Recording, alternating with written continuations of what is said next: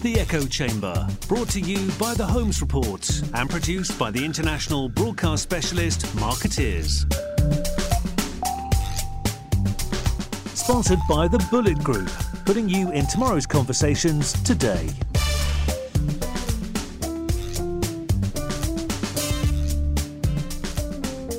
Welcome to the Echo Chamber. This is Arun Sudhaman, and I'm joined today by Executive Creative Director at RGA, Calvin Soh, who's based in Singapore. Calvin, welcome to the show. Thank you for having me, Arun. It's a pleasure. I've been trying to get you on for a while, and I'm glad you could do it. I wanted to talk to you, first of all, about your career, which I think is more interesting than most in the advertising industry. Because you, of course, you're one of Asia's top creatives. Obviously, you were Chief Creative Officer at Publicis Asia. Before that, you worked at Fallon in the US and in Singapore, where, if I'm not mistaken, you founded Fallon Asia. Is that right? Yeah, we set up Singapore, Hong Kong, and Tokyo. Okay, but then in 2012, I think, at the kind of, what looked like the height of your career, you decide to step down from Publicis, and then you sort of take I don't know how you describe it. You move out of the ad industry to an extent and start doing various entrepreneurial ideas. You spend a lot more time with your family. Talk us through that decision and what it meant. I think I think I was fortunate to have a great career. I mean, I started off in Ogilvy. I was David Droga's first hire here in Singapore during the glory days of Saatchi's. Went to work in New York as the first Singaporean associate creative director. I came back to Fallon Asia as the youngest president, well, Asian at least. And I think I was like the only Asian Singaporean vice chairman of a regional network like Publicis throughout Asia. Yeah, and so you were. It's an experiment they don't want to repeat again. I think so. I think that's the last time. I think when you spend 20 years in the industry, they reached a stage where I thought the kids were young, and I thought, okay, the trajectory of most careers is you keep continue working, and then when you retire, you have enough money where you can then spend time with the family all you want. That's the traditional notion of it. But I've seen in the industry around 2007, 2008, when I did Publicis with Matthew Godfrey, we were trying to put a positioning in place for Publicis called Contagious Ideas.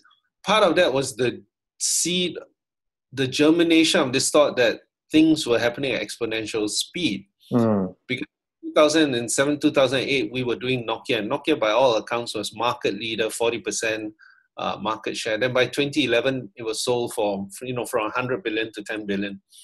So that was the germ of it. We did this wall throughout all the Publicis offices, talking about how fast things were changing, how Obama got elected from nowhere to somewhere, all the tools and technology that he's harnessing to empower things, and the rate of growth of the internet, of YouTube, etc. How YouTube was for $2 billion, within a year and a half of its setup, which by now YouTube for $2 billion, that's the bargain. That's one of the cheapest buys Google has ever, most profitable buys that Google has ever made. Yeah. So when you think about the exponential change and you apply it into your own personal life, what came to mind was this. It wasn't a midlife crisis. Most people have a midlife crisis like, oh, when I die, would I have spent enough time with the kids? That's legitimate. But when you expand on exponential change, then you think about it in 30 years' time, where would medical technology be? And medical technology will advance to, you can make some predictions and go, they would extend my life to 100. To my kids, definitely 120, 150, right? Then I don't want to reach the stage where you're 65 and you look back like, damn, it's time to retire, and they tell you, congrats, you live to 110. Then you're only 2/3 to halfway through your life. Yeah, and your kids are already grown up by that point. Yeah, and you go like, hey, let's hang out, kids. And the kids will go like, who are you? I have no idea. So I thought it was the germ of the idea in 2012. I go, look, let's take that break and then let's see where it goes. So along the way, we built my CV for those 5 years. It was supposed to be 1 year, but I keep adding on the years. My CV became what my children achieved. So at 12, if you think about it, my son had given 2 TEDx talks. So in the context of where exponential change is happening, I saw the university degree in the current education system as being less important, less about doing what machines can do, but more about teaching them what machines can't do. So he could stand as the opening speaker at TEDx and speak to 2,000 people without fear at 12. That's an enormous skill set. He's written a book and published a book with me and talked about it during the TEDx talk. He's done a successful Kickstarter with me at 14 on an urban planting kit. So he learns how to prototype, collaborate, figure out manufacturing costs, go to a platform like Kickstarter to validate the idea. He came to me, the learning he came to me was Kickstarter isn't a crowdfunding platform. It's an idea validation platform. If they validate the idea, you get the funding.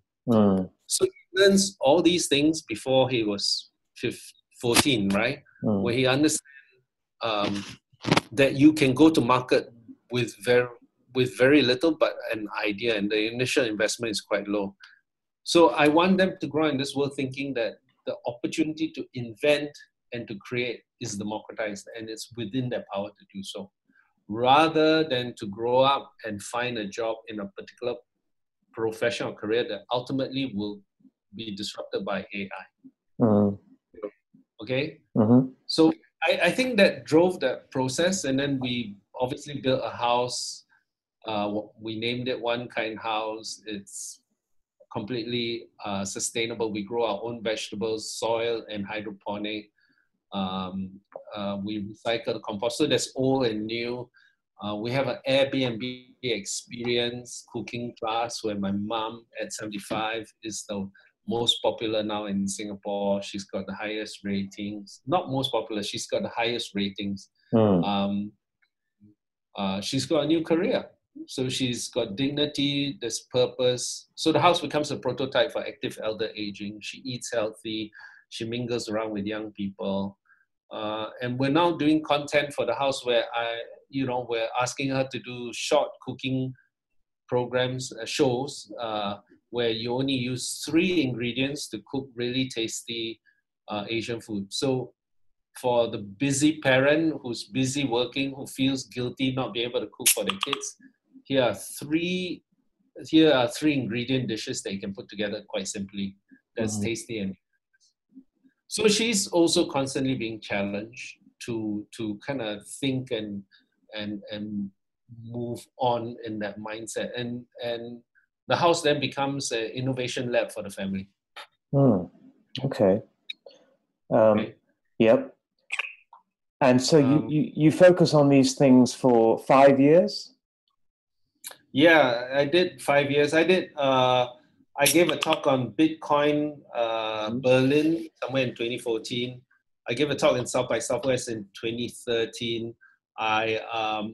We created a crypto group way back in 2014 with some who are now influential people in the crypto world. We created a branding company to brand digital currencies.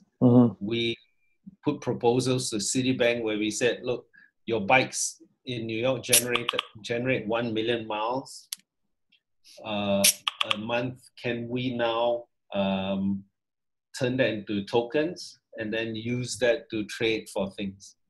So the miles you ride, the more tokens you accumulate, the more tokens can be used to redeem whatever, Starbucks coffee, etc., etc. And that was 2014 we proposed these things. So you learn and you push at the forefront, which I think if I was still working, I wouldn't have had the opportunity to. You know, so I'm hedging my bets that I'll live to 120 because of medical technology. I'm hedging my bets that getting a university degree for my kids by the time I'm 25 and then getting a career for the rest of their life will no longer apply. They will have to have 6 to 7 different careers throughout their lifetimes because it will continually be disrupted. So therefore, the value sets and skill sets they will have to be constantly curious and self-learning. They have to be incredibly adaptable. They have to have hustle, constantly looking for what is new, what's the next thing. And they have to have resilience. So all these things you would question whether, and obviously creativity and imagination, all these things you question whether the industrial age education system will provide. Right? And then you move back to an ad agency when you move back to RGA, which is last year, correct? Yes. So what was your thinking there after doing all of these things? And, you know, you're sort of building things, you're being very entrepreneurial, you're focusing on creativity in terms of almost like a lifestyle and a way of teaching and living rather than a product. Did it feel weird moving back into the ad industry? I think going back to work always feels weird. Having to dress up to go to work always feels weird. I don't know about you, but do you dress up? Is this?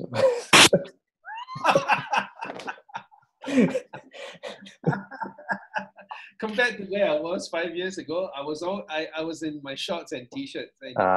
Okay. Say no more. Yeah. So just putting on jeans is dressing up. And shoes is. Yes. Yeah. I think there's a misconception that RJ is purely an advertising agency because I joined RJ from a very deliberate kind of point of view, which is it's the agency that 10 years ago also created the Nike Plus ecosystem. So they built the chip connected to the app, connected to the phone to your watch. Yes. And it's a community platform. Okay. So I wanted to join a tech-driven company that builds both the system as well as the stories. And it's not just pure creativity. So the 5 years that I spent away was applicable to this because we've since become more of a sort of a consultancy that makes. So we currently consult with a shopping mall and supermarkets, for example, on redesigning the experience without the service experience, the service product offerings that are there. If I didn't spend my own money redesigning and retrofitting and working with architects to rebuild a house to incorporate urban farming built into the very core, as well as the innovation lab built into the core of the house, I wouldn't have understood what experience design is about. Okay, so it's very practical, creating a working off experience pillars, getting someone to feel something and incept into their minds a feeling about a place before they fully experience or they come into an experience, and then it makes them understand your concept a lot better. So it's beyond just my traditional training of doing a piece of comms that is something that you see and touch through traditional media now. But the industry in general, you would say, is probably still more focused on the comms than on the actual building of the infrastructure and the systems. I think the industry, and that's why it's shrinking, right? And that's why we ourselves are being disrupted. So if you apply this thinking of exponential change, it's transforming businesses. It is disrupting businesses, however you want to look at it. And in those cases where business models are disrupted, for example, let's say a shopping mall is empty now, right? Or losing. if comms is your only solution, imagine if you're the business owner and I come to you and I say, hey, your business is dropping. Let me redesign the logo for you. And you're like, that's the least of my concern. You know what I mean? Yeah, let's have a new tagline. Yeah, let's have a new tagline. Let me do a new campaign to drive people into your shopping mall. And you'll be going like, sure, they'll come in, they'll see how shit it is, and then my business will close faster. So fundamentally, what I have to do is address a business problem, which is if shopping is no longer the attraction, what is? And then I have to start working with the shopping mall owner to reframe their business to understand what new business models could we drive in there and what new revenue streams they could look at. So for example, you would then challenge the shopping mall owner and go, maybe you're not just a shopping mall owner anymore. You are also an experience operator. So as a result, you'd have to hire people who can program experiences in the mall to get people to come in. And then obviously finding a point of view for what your mall stands for, and then deciding on your retail mix comes into play. So that's one way of looking at it. Do you ask the mall operator and say, how much data do you gather? Maybe the investment should be about gathering data. And then think of yourself like a website. How do you sell the data onto your tenants? How can your tenants be more reactive? Can they go, okay, the data is from 2 to 4 o'clock, this particular group of shoppers come in. I would then have reactive sales or promotions that will target them. Between 8 to 7 to 9 will be a different group. Right? So these are different ways of looking at it. It's not about a logo or a campaign tagline. Yeah, sure. And so with that in mind, what do you make of next week's obviously massive shindig in the south of France, the Cannes Lions? I know you have been many times in the past. I don't know if you're going next week, but how do you feel about it as, you know, the biggest showcase for the kind of the marketing communications world? Yeah, I've been there. I've judged there. It's a great show. It's in some ways it's a lot about ideas. I think the work that is very, very good is very, very good for very, very big clients. Sometimes what happens is you see work that's very good for clients that you go will not buy it or will not have a material impact on the business. Right? So we just have to be careful that the industry itself doesn't, in the pursuit of that ego, marginalizes itself. I don't want to be hypocritical about it. I mean, we've all won awards. I think, and all pursue the awards and build our career a little bit on that. But I think if we apply some sort of, you know, our own methods of thinking, if our key customer audience are our clients and business owners, and they are having problems with their business, then we have to come up with solutions that answer them. And again, it has to be beyond just ideas. But do you feel that perhaps the industry is still too geared towards these awards, you know, as a form of currency, in the way that, you know, it helps creatives, obviously it builds their careers, and does it perhaps incentivize them the wrong way? Well, it will. Exponential change means when the change does come, it will pivot very quickly. So at one stage, we'll be moving towards these awards, and then suddenly in the next 2 years, 3 years or less, it'll just be, okay, let's go for effectiveness awards because that's what clients are looking for. Okay, so we just, you know, I think Cannes is smart enough and big enough, and they've been pivoting slowly as well. So they haven't stood still. So that's good. But I mean, look, we talked about how consultancy companies are buying over comms agencies, right? Right. Yeah. Right. If you look at Accenture, is Accenture worth? I think Accenture is worth 90 billion, and WPP at its peak was worth 20 billion. Yes. Right. So you can see the difference. So the reason why Accenture is doing well is probably clients are coming to them and go, I have a fundamental business problem. Can you help me solve it? Look at my process. Look at my supply chain. yada, yada, yada. What Accenture doesn't have is the Deloitte may not have, are the design capabilities and the creative ideas to bring that to life. They will do that and leave it with the client. Client will work with the existing agency to implement it. So they can do it from the line. They've acquired Fjord and the monkeys in Australia and Kamarama in Australia. So I think in London, I think if you think of them, they could be the next holding company, except they're operating as one entity.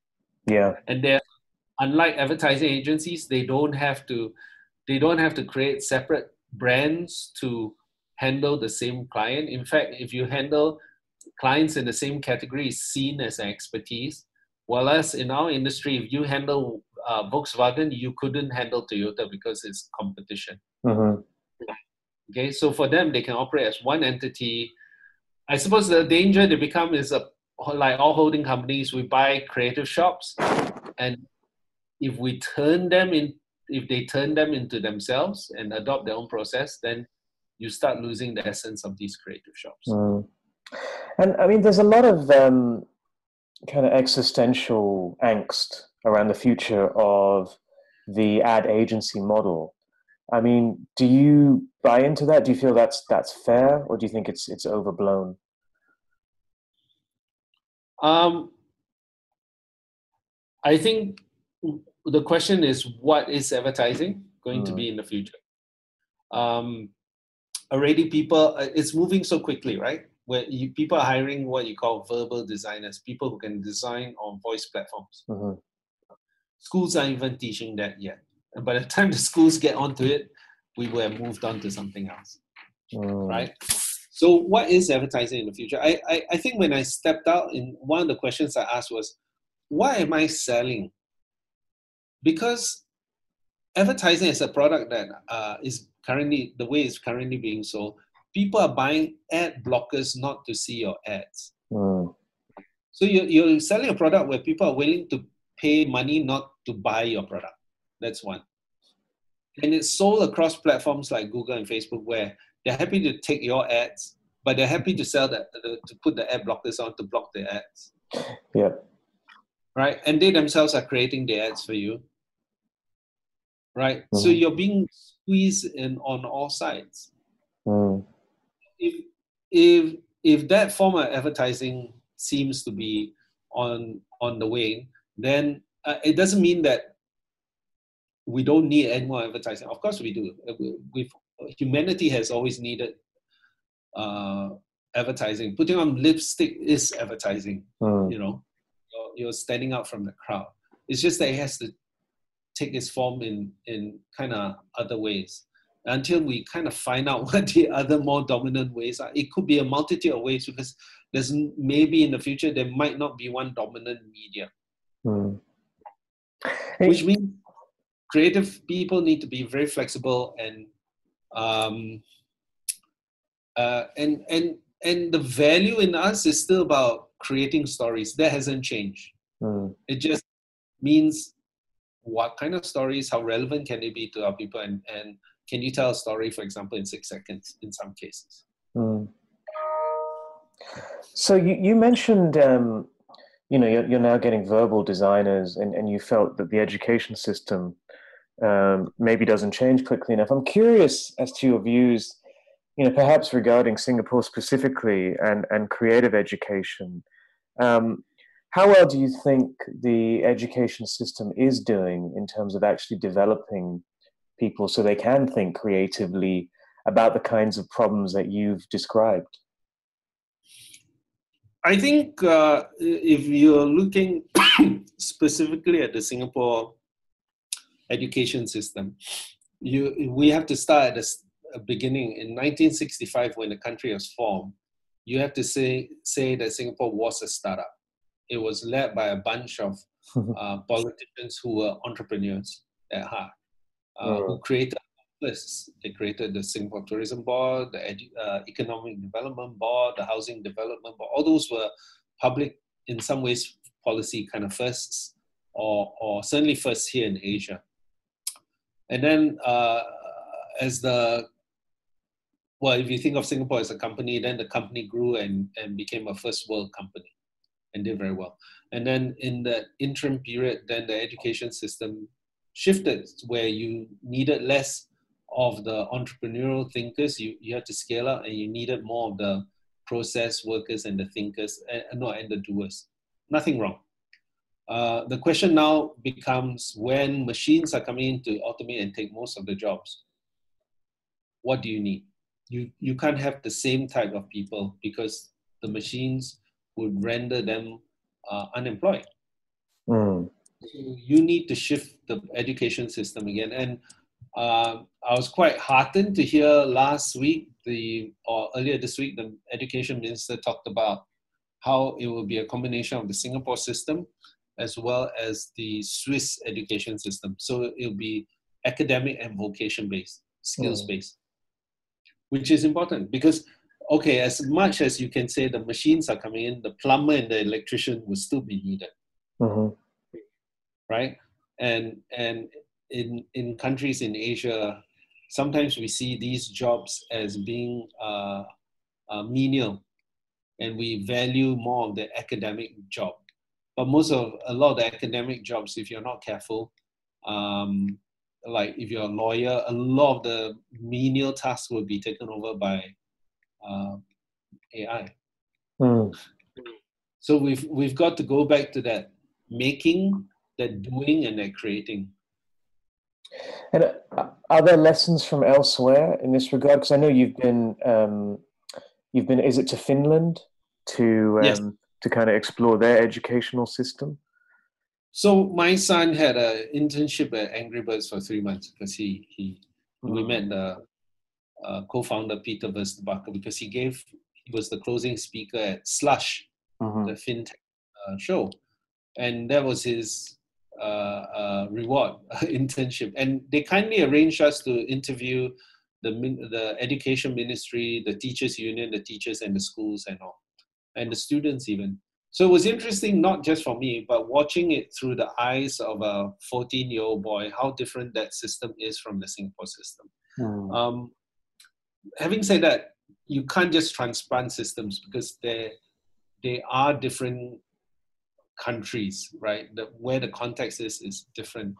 I would say the fundamental difference is the Singapore education system is premised on the economy. So if they can project 20 years from now, I need X amount of lawyers, they would start shifting the production line that way. So the question now is, can you project 20 years ahead with such accuracy as you did in the past with in the industrial age? I don't think so. With exponential change, you can't. For the Finnish education system, it revolves primarily around the societal values and culture. So they promote empowerment, honesty, trust. These values are quite high up. And you see that in the education system. The teachers all have a master's.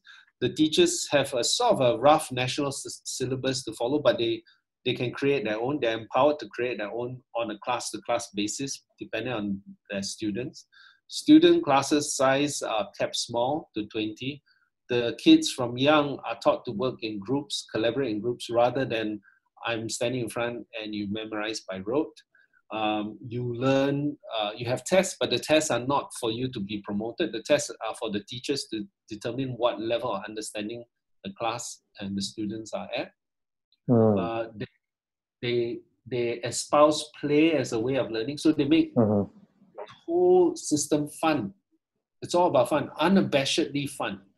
And when the kids go home, there's no homework. The homework is, if you're 10, they multiply by 2. So you get 20 minutes of homework a week.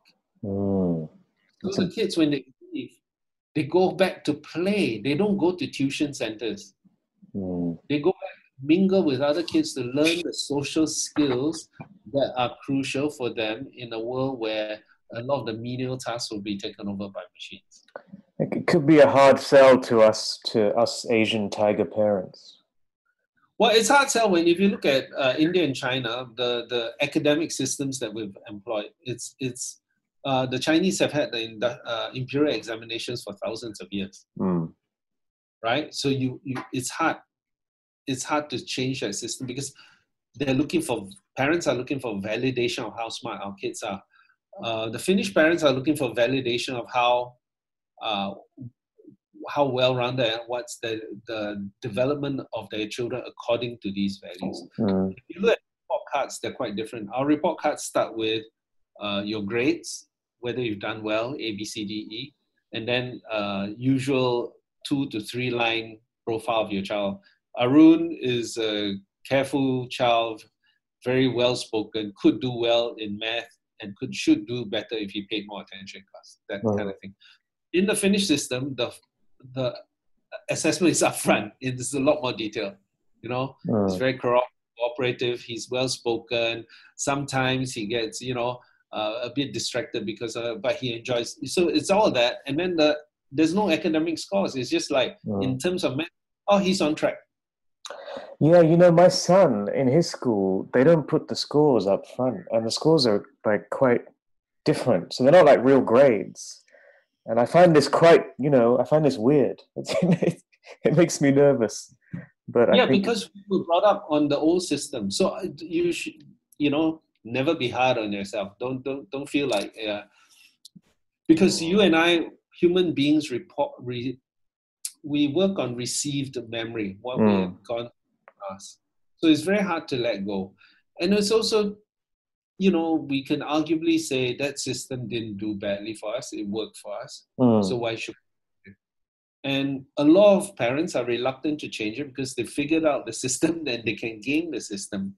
The question always is this system going to take you to this future? And then the question to the parent is, what kind of future do you think it is? Is it the same future as you think what you had and what your child will have? Would that be the same future? Or in my case, I just think it's a vastly different future. And because it's a vastly different future, then in some ways, maybe I've had a little bit more bravery injected into me to try new things. So, and finally, what would be your advice to someone, a young person who wants to build a career as a creative, but isn't really sure where to go, whether to go into, say, the ad industry or work for a consultancy or join one of these tech platforms? I think all the young kids who are coming up now, they all are quite creative because they have grown up in the social media world. They shoot their own videos. Understanding of editing is a lot better than when I started. Okay? Yeah. The understanding of what will get eyeballs is a lot better. My 12-year-old, so my school holiday project with my kids was to design a range of Trump and Kim Jong-un t-shirts to commemorate their peace talks, right? That was the thing. They learned how to design it, put it on Shopify, figure out production, and then sell it. And I go, look, the investment is $300, right? That's 3 hours of math tuition, let's say. We put that, and then they've run a business and see whether it works. If it doesn't work, that's great, but they will learn a lot more than 3 hours of math tuition. So I help them write a post. My daughter puts it up on Instagram. She's got like 200 likes. I've got 30. Yeah. You know what I mean? And she doesn't take my post. She rewrites it. She goes like, I don't talk like this. And she's 12. Yeah. So they are blessed with that. They are already ahead in so many ways. I think they should focus on the two things, which is the creativity, the ability now with so many things being created, invented. You can easily invent by taking two disconnecting things and put them together. So create not just a story that is just a great story like Star Wars, but you could create a product with a story as well. Okay, that's one thing. And then that increasingly prepares you for the world where if you go into consultancy, you could advise a client to create a product. A product could be anything, could be a service product to an experience product, right? And naturally in itself, it forms that that story becomes its own advertising. Mm-hmm. Or you could create a story that becomes the advertising for a product that they already have. Right? But be open and be fluid to whatever happens into the world, and be open and fluid to new kind of technical inventions. Like, we keep track less and less of what new ads are being done, and more of what new technology and new inventions that are coming up the pipeline. Okay, I think that will be the future. And I mean,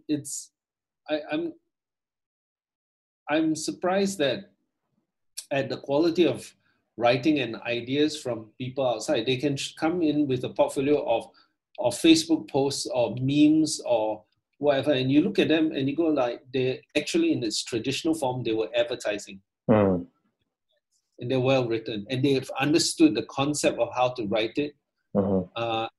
And they've developed an empathy and understanding for human beings, especially around certain age groups. So the ability to create the ads and the ideas are one thing, but the ability to understand human beings is the next. It's very important. There's data that can back it up, but ultimately there's still the gut that will determine whether something will work or not. That's good advice for all of us, I think. Calvin, thank you so much for your time. It was pretty fascinating, and I'd be keen to get you back on at some point. Sure. Excellent. Thank you all for listening. We'll be back soon. You've been listening to The Echo Chamber. Brought to you by The Holmes Report and produced by Marketeers. Sponsored by the Bullet Group, putting you in tomorrow's conversations today.